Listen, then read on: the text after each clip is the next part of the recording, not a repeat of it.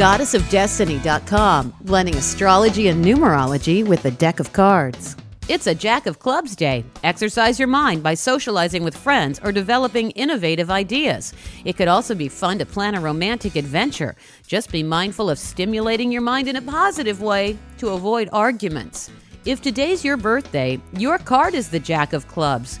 Entrepreneurial and gifted with one of the finest minds in the deck, you could even have a photographic memory.